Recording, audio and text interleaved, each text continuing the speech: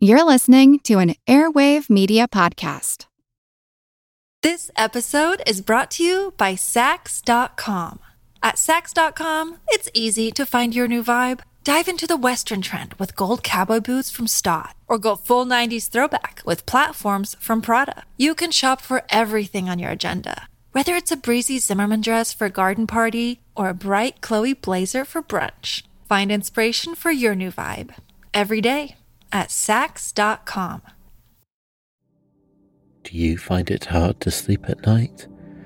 Then the Calm Cove podcast can help you sleep deeply all night long. Calm Cove has deeply relaxing meditation music and ambient sounds like ocean waves and crackling fires.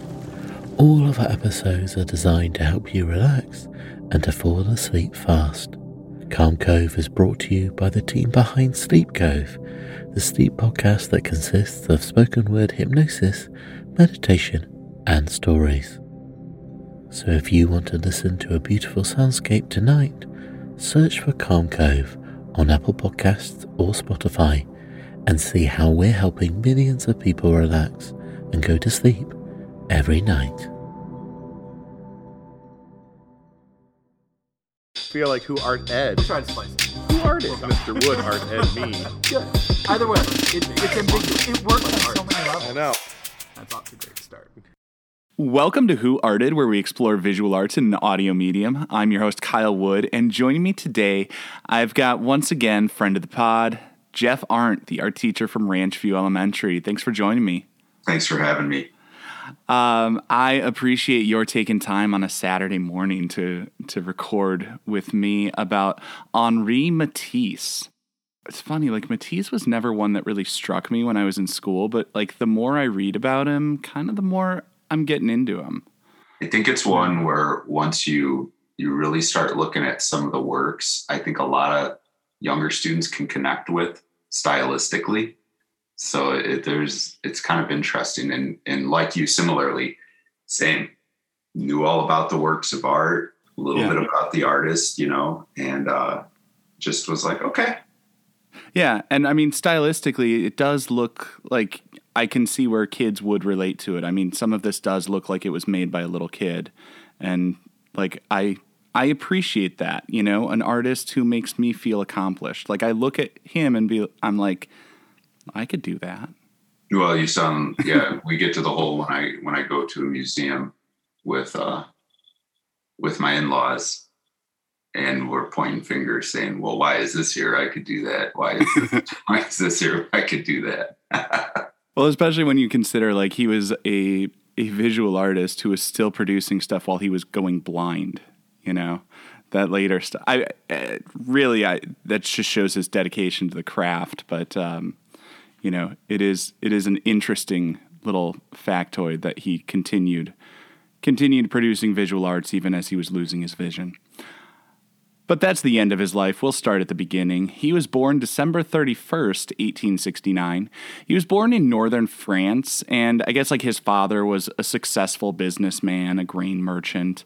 In 1887, he went to Paris. He was going to study law. He was working kind of in that arena. I think he was like a clerk or something like along those lines. And then at age 20, he has appendicitis, which, not really great even today, but back then, a little bit more debilitating. And so his mom gave him a paint set that he could use. So he basically had something to do while he was bored, stuck in bed. And that was a fateful turn for him because Matisse described painting as finding a kind of paradise. And he decided to give up the safe, stable profession and a career in law to become an artist. Shockingly enough, his father was not overly pleased with this change. Don't you feel like this is the story, right? Like this is the origin story for so many. This is the story for so many artists. Like this feels like I should have some sort of shorthand for like, he was promising and then disappointed his parents and succeeded eventually anyways, Yeah. Like and I think a lot of people can relate. Like I remember when I first started to love art, like in second grade, I remember learning about, it was like one of those art awareness things on Monet.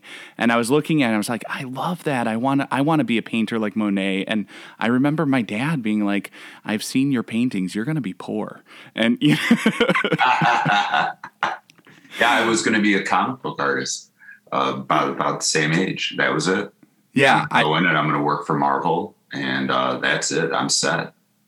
Yeah, I was going to be a doctor before I went into like studying arts and stuff. Like I was going to go academic scholarships and stuff, go into a totally different route, changed my mind.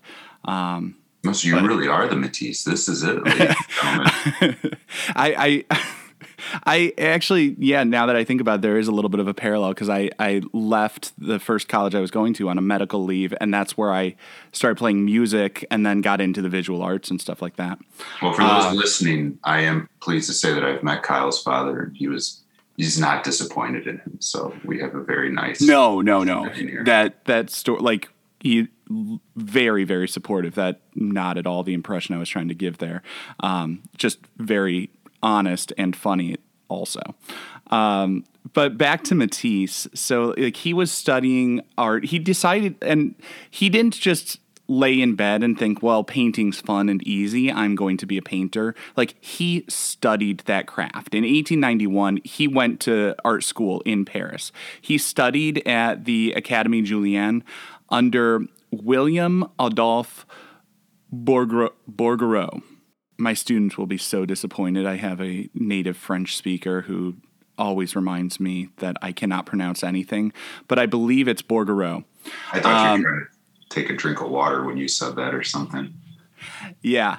So he attended that school, and what I find interesting is studying under Bouguereau, if you're familiar with his work, he was like the antithesis of what I think of when I think of Matisse and the avant-garde. Bouguereau was like the Academy come to life. I mean, he was a highly polished figurative painter, extremely dedicated to realism in his work. He was considered to be like the finest painter in the world, according to the academic community. And he was despised by the Impressionists who, the Impressionists, 1891, that was the avant-garde. So Matisse is studying under this like formal, very, very formal painter, but he's influenced by artists like Manet and like so many Impressionists and Post-Impressionists. He really liked the Japanese woodcuts, and those were very popular at the time. Japanese woodcuts have come up on several episodes talking about, Van Gogh, Lautrec. I did an episode on Katsushika Hokusai. And I think it's sort of important to understand like why this was so big. At the end of the Edo period, like Japan was still largely closed off as a country, but like the woodcuts started making their way into the world. Katsushika Hokusai specifically was probably the most famous of the artists of that era.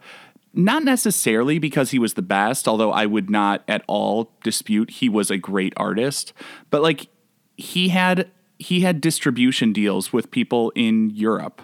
Like part of what made his work so popular is that it was there, it was accessible to people. It's mass marketing. You see something enough, you start to like it. It builds a fan base. Well, especially if it's coming from an area that's relatively closed off and there's not a lot coming out of that area for the rest of the world to appreciate and to see. Yeah. And that's exciting. It is exciting. And we see around that time, there was a lot of, I would say like, good intentioned but bad outcomed, like, love of anything that seemed foreign and oriental and, cultural appropriation and all of that sort of stuff. You think of like the Orientalist style and all of that sort of stuff you cringe now, but I do genuinely think people were looking at it as like, wow, there's this whole other culture and this whole other approach that I haven't seen before and I want to see, Yeah. At least that's the generous take I like to give it. No, yeah. You did a lot of great, you had a lot of good descriptors there. But I see that, especially during that time period. Yeah. And then like one other, and this is like a total tangent, but I recently learned this, and so I assume nobody else knows it. And I just found this fascinating. Katsushika Hokusai, he worked quite a bit with his daughter, Katsushika Oi. And I guess like Oi was this like kind of affectionate, but also dismissive term. Like, you know, I think of like Oi as in like, hey, you know, kind of thing. And in Japan, it kind of has the same meaning. But she took that name, and she not only like learned printmaking from her dad, she also like contributed to his works, even signed his name on pieces, so that like there were Hokusai pieces being made even after he died. So funny thing, I had heard a similar version of that. I don't know where, but when I was getting ready for this episode, I was reading that and I was like, oh my goodness, I've heard something similar to that. Yeah. And I don't know, it's not necessarily that surprising. Well, I mean, we've had podcasts before where we've talked about male, female representation and, you know, the successes that you have and you don't have just based alone on your gender. Yeah, and I think like it's kind of like, you know, she was a part of the family business. She was contributing to that, learning the craft from her father, and because he was the big name artist, it was the more bankable name. So from like a pure business standpoint, it would make total sense to sign his name on works that you're producing from that same studio. You know? It's just a weird thing. It's kind of like how, you know, when something comes out of a famous artist's studio, they don't write the names of all the assistants on that work, you know. Maybe they should, but we don't. Anyways, back to Matisse. One thing, like I said, I really want to emphasize is he was, although he came to painting relatively late, age 20, he decided to become an artist. He put in the work. He went to art school. He's learning from all different artists from different parts of the world. He's traveling. 1896, he goes to visit a friend, painter John Russell, and he teaches Matisse about color, which comes in much, much later in his work. I mean, when I think of Matisse, I think of color. But Russell suggests that Matisse check out the work of a little-known artist, Vincent van Gogh. He actually gave Matisse one of Van Gogh's drawings. Then in 1898, Camille Pissarro, another familiar name to a lot of people who know art history, Pissarro tells him, like, go to London, check out the works of Turner. You know, he just keeps talking to these amazing artists who show him the work of other amazing artists, and he is soaking it all in. He actually went into debt getting works from different artists he admired, just to surround himself with the works of like Rodin, Van Gogh, Cézanne. And like, if you're going to go into debt for a collection, that's probably a pretty good one to have. Yeah, that's a great investment. You know? I mean, like that has to be worth, you know, millions of dollars today. Like, he's like quintupled his money on that one. I mean, and if you think about it too, if he's buying it purely for, you know, appreciation and helping him also develop his own, you know, path through life. And now he has this amazing collection on top of it. And he himself is on a path for greatness. It's just incredible. That's amazing. Yeah. So, I mean, the takeaway from that is surround yourself with great art. It will influence you positive ways. And, you know, if you hold on to it long enough, it might pay off financially. So then summer of 1905, this is, I think, one of those stories where we can point to some events that help to create a historical narrative. Matisse takes his family out of Paris to a small fishing village, Callière. He invited his friend, a young artist named André Derain, to join him, and the two of them are like painting side by side all around the village all summer. Matisse is encouraging Derain to move away from natural colors. They applied paints straight out of the tube, very little mixing. They're putting together works with unusual color schemes. Like, they're often focusing on like those complementary colors, those opposite colors, blue and orange, red and green, yellow and purple, putting those colors next to each other to heighten the contrast, make the colors seem brighter in comparison. So then in the fall of 1905, they show their work at the Salon, and a critic gave a name to this new movement. I love this story, this, whether we want to call it some kind of folk story, one that's been amplified through the ages or something like that. But this build-up is phenomenal. Yeah, and I mean, so the name he gave it is Fauvism. Now, the term Fauvism came from, as I said, a French critic. In 1905, Louis Vaucelet, he was at the Salon, and he sees this 15th century style sculpture surrounded by paintings of Matisse and Derain.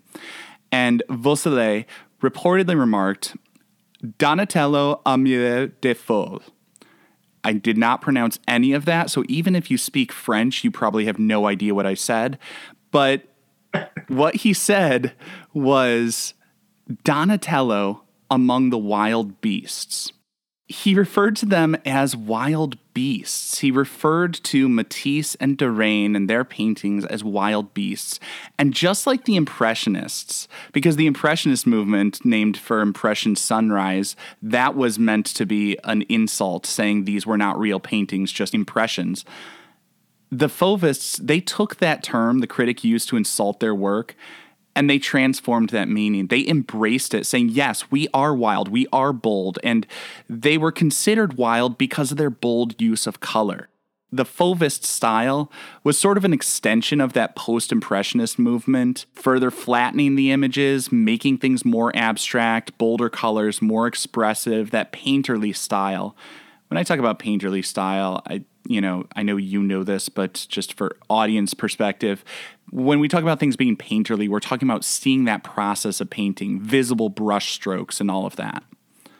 This episode is brought to you by Sax.com.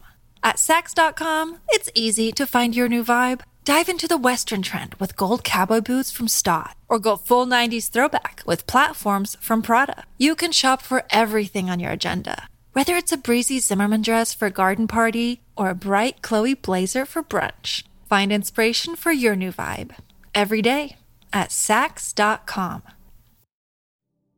Do you find it hard to sleep at night? Then the Sleep Cove podcast can help you. Hi, I'm Christopher Fitton, the voice and clinical hypnotherapist behind Sleep Cove.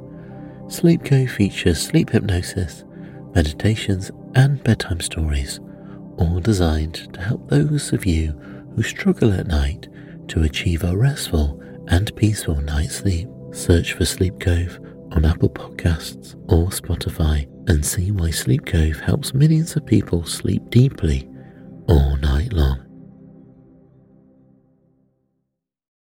So I think that leads us into what many consider to be one of Matisse's greatest masterpieces, the work we're discussing this week, The Dessert, Harmony in Red, or sometimes referred to as The Red Room from 1908. So I have been monopolizing the discourse so far. What do you think of this?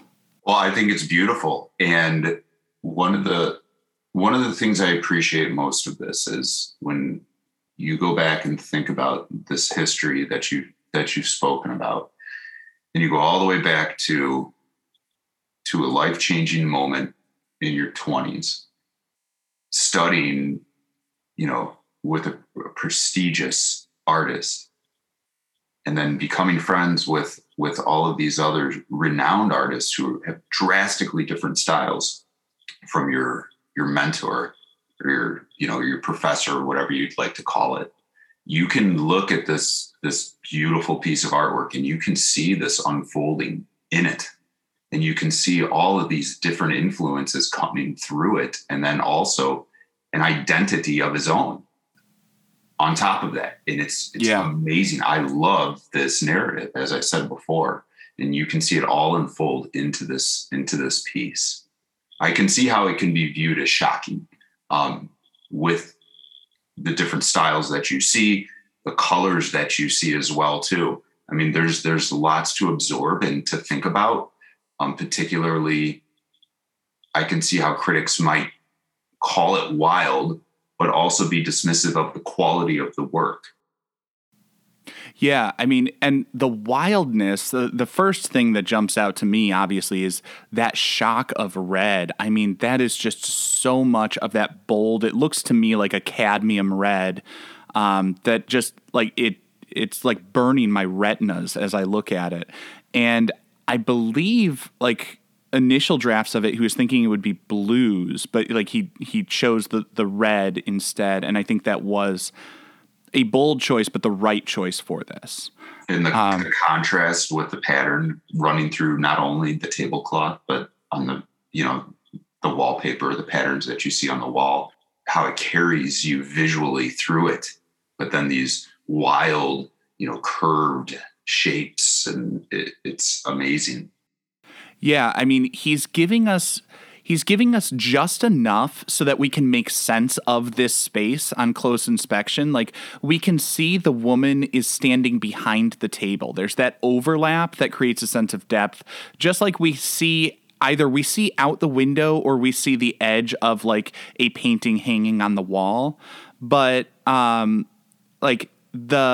from a distance, the patterning, as you said, the wallpaper pattern is effectively the same as the pattern draped on the tablecloth. And so those two run together. From a distance, you don't really see a difference. And so it's like this woman kind of floating in this abstracted decorative space. And I find that really, it's kind of interesting the way he's playing around with things and clearly consciously and deliberately breaking the rules. Yeah, it's like visually, there's like just enough to kind of keep it like spatially together. I mean, if you look at this work and you look at kind of the bottom area of it, you kind of lose your plane altogether, where the tablecloth and the wall just kind of melt, and then it's like a random chair that kind of gives you the rest of the space, assuming that you're okay. Here's where the ground is. Yeah, and that cadmium red just kind of soaks that in. It's like just enough to keep it together. Yeah, and the fact that it's just enough to barely hold it together, I feel like creates this tension in me that like I'm looking at it and it's like, this seems unsustainable, and yet the flowing kind of organic shapes and the smooth curves, like there's a gentleness to it. Which again is in tension with that, like it's barely held together. Things are floating, a little bit chaotic, a little bit breaking the rules, a little bit wild. And then I also find that like, as I'm looking at this, that chair, that feels like Van Gogh's chair. Mm-hmm. Can you not picture that in the bedroom? And I feel like I don't know necessarily if this was just like, well, it was popular to have those woven bottom chairs, but I think more likely it was Matisse referencing another artist. Like there are parts of this that feel a little Van Gogh, parts that feel a little Cézanne. Yes, particularly with when I look at the layout of I'm going to call it a still life, but yeah. The different fruits. The fruit sitting out there. I mean, yeah. And that's kind of where I go back to thinking about that life narrative in this masterpiece and how all those pieces kind of fit in together to lead you here. Yeah. And as I said, there's also like that Japanese influence. This was the time of the ukiyo-e prints being really popular, images from the floating world. And this has this floating kind of quality to it. It's that domestic life that's a little bit like, we're setting the table for a nice dinner or, a luncheon or something like that, I think when I think of my students, though, another thing that's just remarkable with this thinking about Matisse is, studying that he did and all of the work that he put into becoming an artist. But then I look at this and I think, wow, look at the connections between so much folk art that I've seen. And I think of artists that haven't, been formally trained. And that to me is so interesting to think of the association or the label of being called a fauvist, wild beast. And then you have these trained artists that are so renowned producing this artwork. But then at the same time, it has that wild beast look, if you want to even say that, where they look like they're not trained and they're just doing these things. And I can see how that created such a reaction. Yeah, it is really interesting to think of, the wild beast having studied under the academic painter's academic painter. You know what I mean? I mean, like, that's an interesting juxtaposition to me. But again, it was an artist who clearly loved art and was taking in all of these inspirations from other just brilliant artists. And I think, sometimes when I say like, oh, that chair looks like Van Gogh and the fruit laid out and the slight tilt of the plane and stuff like that feels a little Cezanne, and the floating quality feels like the Japanese ukiyo-e influence, and, the pleasures of daily life as they're setting the table for this, nice dessert and all of that. Like, to talk about, like, he's taking elements from all these different things. In some ways, people might sometimes say, like, well, he's just copying other people's styles and he's appropriating other people's styles. But that's actually what I really like about it is it takes skill to recognize what's a good thing to take in and to mash things up in a new and interesting way. As I look at this, what I really love about it is it's an art lover who is taking all of the things that he can learn from others and mashing those things up to create something new and bold and innovative and push his medium even further than other people had done. And I think that's like the true story of art. It's not the solitary visionary. It's the person who learns from what's come before and makes these incremental steps to go further. Yeah, that inspiration causes, new paths and then new inspiration for others. And that carries it through time. Yeah. Anything else you want to say about this piece? Yeah, one last thing. Up until this point, I mean, I've seen this piece quite a few times. I had never once ever thought of that being a painting on the wall. And now I'm completely second guessing myself between is that a window or is that a painting on the wall? And I can't stop thinking about it. I have only read about it being referred to as a window, but at the same time, like, if you think about the context and the setting, this was made to be like a decorative panel to go into somebody's, into like a dining room in like a Russian mansion or something like that. Like, it was made to be in somebody's dining room as a decorative piece. And in something where he is being playful with the separation between the wall and the tablecloth and all of that running together, doesn't it feel like he's getting very meta, and it would make perfect sense to have like a painting within the painting? Yes. I mean, I feel like I might need to stare at this another hour or two and just kind of obsess over it because I just can't stop thinking about it now. Yeah. But like I said, I think I'm a little bit of an outlier in that interpretation of it, but I don't know. Matisse is dead. He's not going to come back and say I'm wrong, so I'm sticking with it. We'll let the listeners decide. I'm wrapping it up. I want just a 3-point rating scale. And where should this hang? The Louvre? Is this something to look at? The Lab? Is this something to learn from? Or the Louvre? British for the bathroom. Yeah. There's a food joke in there somewhere. Oh, that's terrible. For me, this is the Louvre. This is a brilliant piece of work.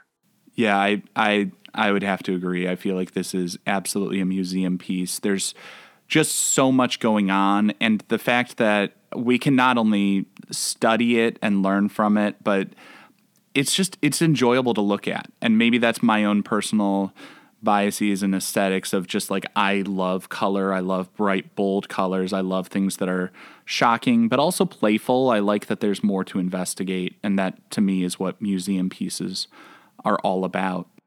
And I love seeing the influences and the inspiration that then takes you to this point and how that helps you develop yourself as an artist. Yeah. That is.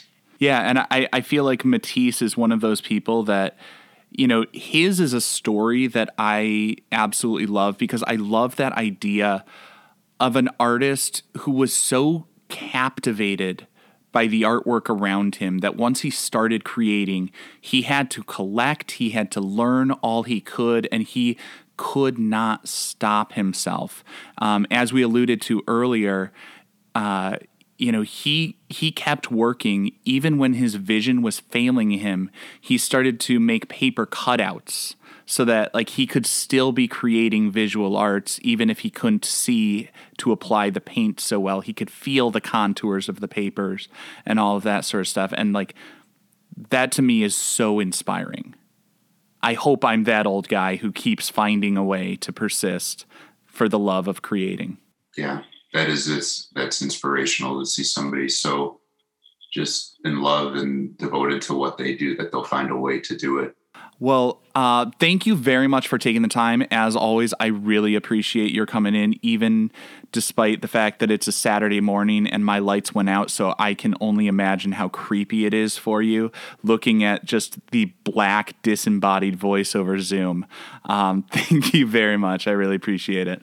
I appreciate you letting me come on and ramble on for a little bit. It's always a pleasure. Seriously, I just now am seeing on my screen, it's like, I'm guessing you can only see the reflection on my glasses. So it's like just like glowing eyes coming out of the darkness. It's gotten darker for whatever reason over the course of this. And I haven't quite been able to figure that out. At first, I could still see you for a while. And then it's just kind of like a little reflection of your glasses. And it's slightly terrifying. So yeah, it woke me up. Well, I appreciate it. Thank you very much. Anytime.